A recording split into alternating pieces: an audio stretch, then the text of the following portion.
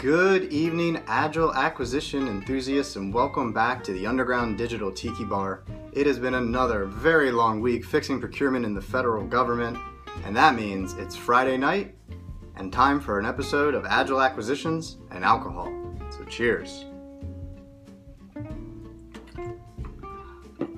On tonight's episode, I'm going to talk about Agile development as a service.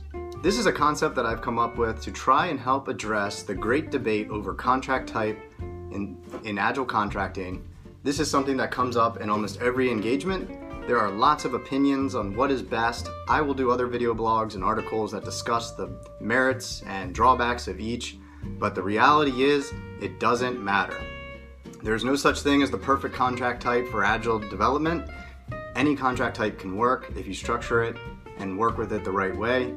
But here we're talking about a very specific approach that views the problem differently because it addresses the concerns that I hear all the time. I hear concerns about, from the industry side, how can we assure the resources are there, especially for small businesses. They don't have a very deep bench. How can they make sure they have the right people there for the right amount of time? I hear from government, how do we evaluate, how do we determine the appropriate level of capacity and what's that worth with different vendors? It all causes a lot of confusion and unnecessary pushback. But when we look at it as Agile development as a service, we start to think of it differently, and we can talk about it like we talk about platforms as a service or anything as a service, because let's face it, these days, what isn't by a service? And so, let's break this down. So Agile development services as a service has to provide you with a fixed level of capacity, an ability to scale, and then access to premium resources when you need them for urgent requirements. What does that look like in a contract? Well, here's one proposal. You could consider doing a fixed price CLIN for your base level support. This is their base level capacity, the things you know you're going to need week in, week out for a fixed period of time. This would cover your DevOps, your core team, 6 to 12 people, necessary management and oversight, and that's it. And then you have a T&M or level of effort CLIN that is pre-priced with a not to exceed. All of your labor categories are in the contract, and these resources are available at technical direction. From the company's perspective, think 50 to 70% time availability for these individuals, and at each iteration and sprint planning session, it would be determined which additional resources are necessary to complete the sprint requirements. Finally, you have your premium tier of support.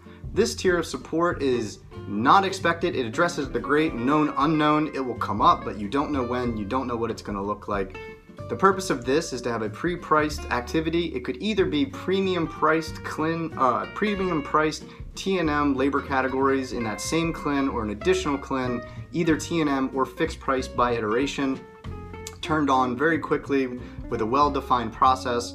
And this allows companies to have established mechanisms and plans to partner with other vendors, other companies to bring in additional resources for very short periods of time, or to leverage resources within their own company that may be mostly dedicated to other projects, but they can occasionally roll on for specific needs, very short deliverables, and then roll them off and return back to your basic level of support and then the necessary T&M additional support as needed.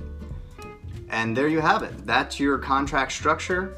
I welcome feedback. I encourage you to go out there and give it a try, experiment with this, because that's how we learn. Provide feedback. Let me know what you think works and doesn't work with this idea.